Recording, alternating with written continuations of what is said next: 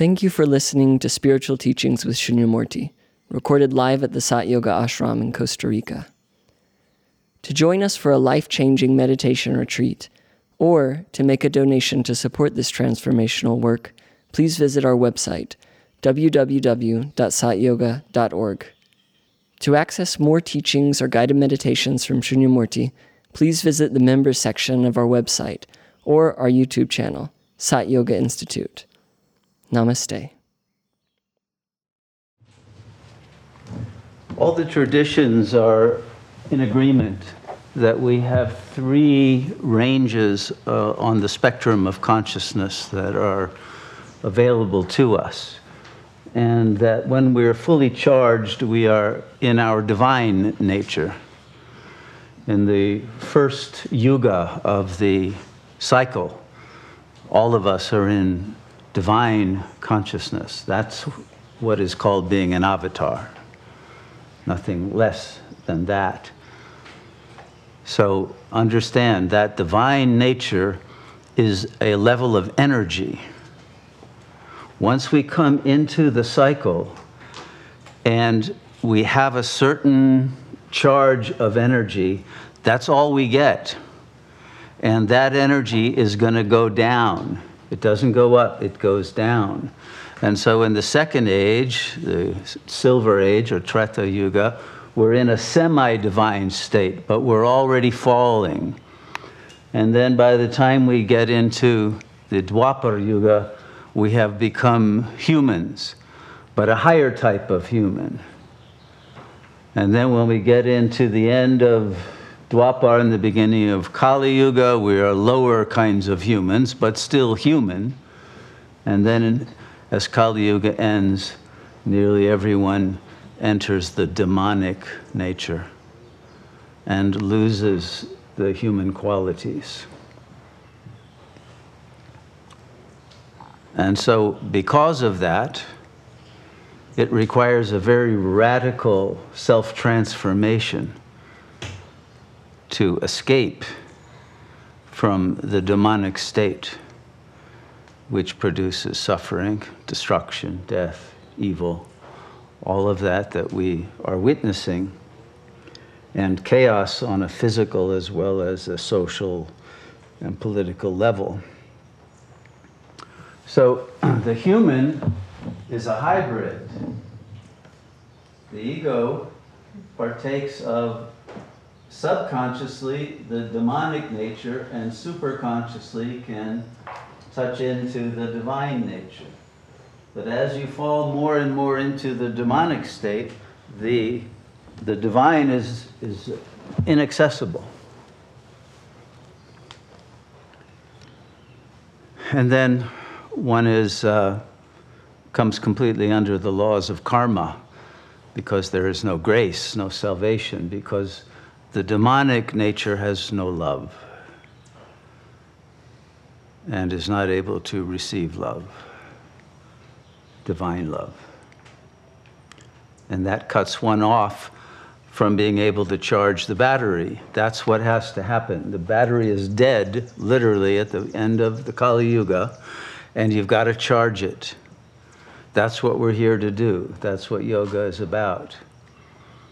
But to charge the battery, we have to connect to the source, and the demonic nature resists that connection because it's threatened by it. So the world is a war between gods and demons.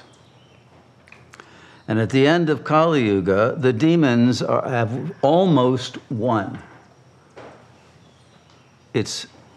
They don't even believe that there are any gods left who need to be defeated, because there aren't. But what there are former gods. There are those who remember somewhere deep down that you used to be in a higher state in another lifetime. You have that memory. And the more that you begin to meditate, the more the remembrance of that higher consciousness and the information it contains and the love and the light and the beauty begins to dawn again from within. And as it does, one is able to then make a connection to the source of the power that made you divine in the first place. It's not enough to remember being once divine. You have to connect with the power again to redivinize your consciousness. This is not about nostalgia or trying to have a past life experience. No, this is about becoming now again a divine being. But a demon cannot even entertain that thought for very long. And so we are reaching a point now at the end of Kali Yuga where everything is totally polarized. As below, so above, right? In the same way that humanity has now been split between the vaxxed and the unvaxxed, we are now split between those who are in the divine nature and those who are in the demonic. There are no more hybrids. There's no more neutrality. Okay, I'll listen to the angel, I'll listen to the devil, I'll make my decision. It won't work. The devil's got you. The moment you give up your divine nature, you're in the grip of the demonic force. So unless there's a total surrender and a total yearning for transcending the demonized human nature, with whatever margin of health, of sanity, of power, willpower one has left, one has to use it. So right now, everyone is torn between gnosis and psychosis. There isn't even neurosis anymore to kind of have as a middle ground. It's a psychotic world now. That's the norm. And so you are going to be in a psychotic state if you are not in the state of total, liberated, blissful consciousness. It really is that extreme, a polarization that is now occurring on this plane. And so the line has been drawn, and you have to decide which side of the line you're on. You can't be on the fence. There is no fence. And if you try to be in the middle and say, I'll just muddle through my human existence and try to enjoy things as much as possible, you'll be grabbed by the demonic force. So there's an urgency of making the choice. What side are you? Do you belong to God or do you belong to the devil? It really is that clear and complete a choice. You can't be halfway. You can't be partially pregnant. You can't be partially vaccinated. You can't be partially demonic and partially divine. It doesn't work.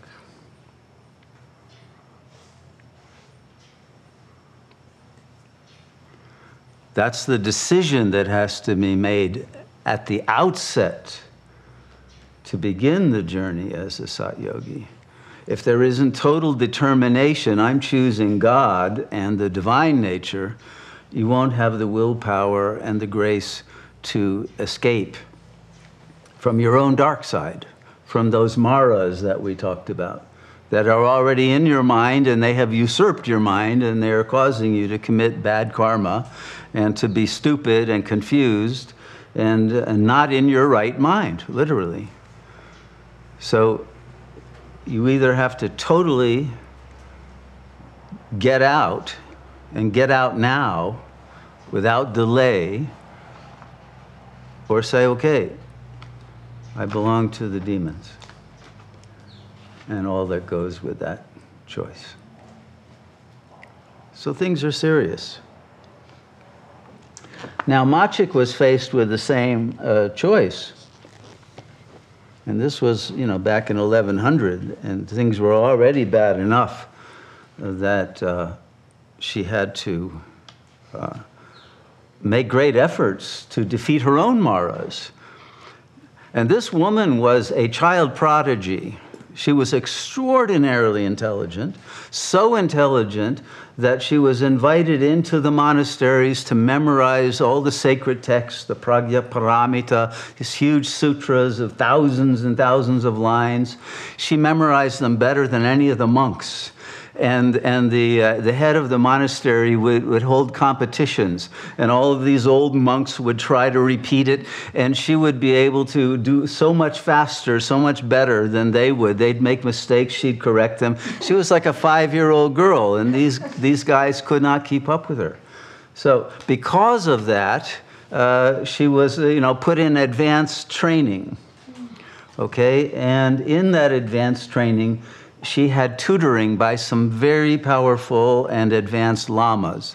So she got a lot of help, but that help that came was the result of her own good karma to have that intelligence and have that ability to use it in service of spiritual development.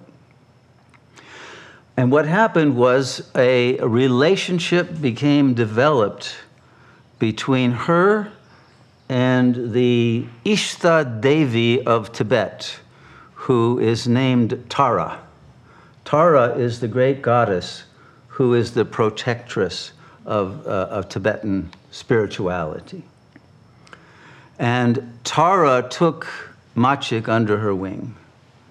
And she began to have visions of Tara, and then at one stage there was a total encounter. Tara actually appeared and taught her tremendous amounts of very secret information. Some of it is actually in this book, but you have to be very subtle to even understand what Tara is saying, but I would like to go into some of that with you.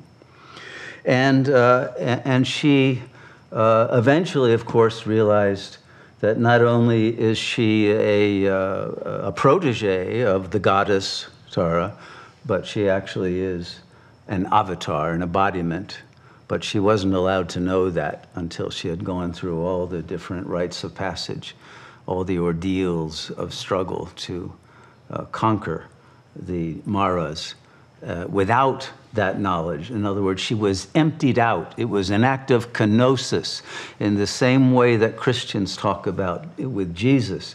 He emptied himself out of all that was powerful and divine that could have, destroyed the demons. And he acted as a simple human being who had to fast for 40 days, and he had to go through all of the same ordeal and be baptized, by John the Baptist. He had to go through all of that.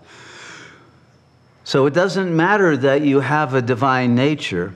It's emptied out. If you want to refill it, you have to make effort now that will attract the Ishtadevta, your own divine nature, whether it's Tara or it's Vishnu or it's Shiva or it's another, but you will get the grace of that being that you are drawn to that expresses your archetypal nature if you have totally given yourself to the quest of knowing who you really are. And by that I mean who you are before you were born. As Christ once was asked who he was, and he said, well, before Abraham was, I am, right? So he wasn't talking about Jesus, the man. He was talking about Christ consciousness, which is the same as Buddha consciousness. There's no difference. There's just a terminological shift. So one of the first things that the goddess Tara teaches. Thank you for listening to the Spiritual Teachings with Shunyamurti podcast. For more information on programs and retreats, click on the calendar section of our website, www.satyoga.org. Our work is made possible by the generous support of our listeners, viewers, and members. To make a donation, please visit the donate page of our website. We thank you for your support in our mission to share this timeless wisdom with the world. Namaste.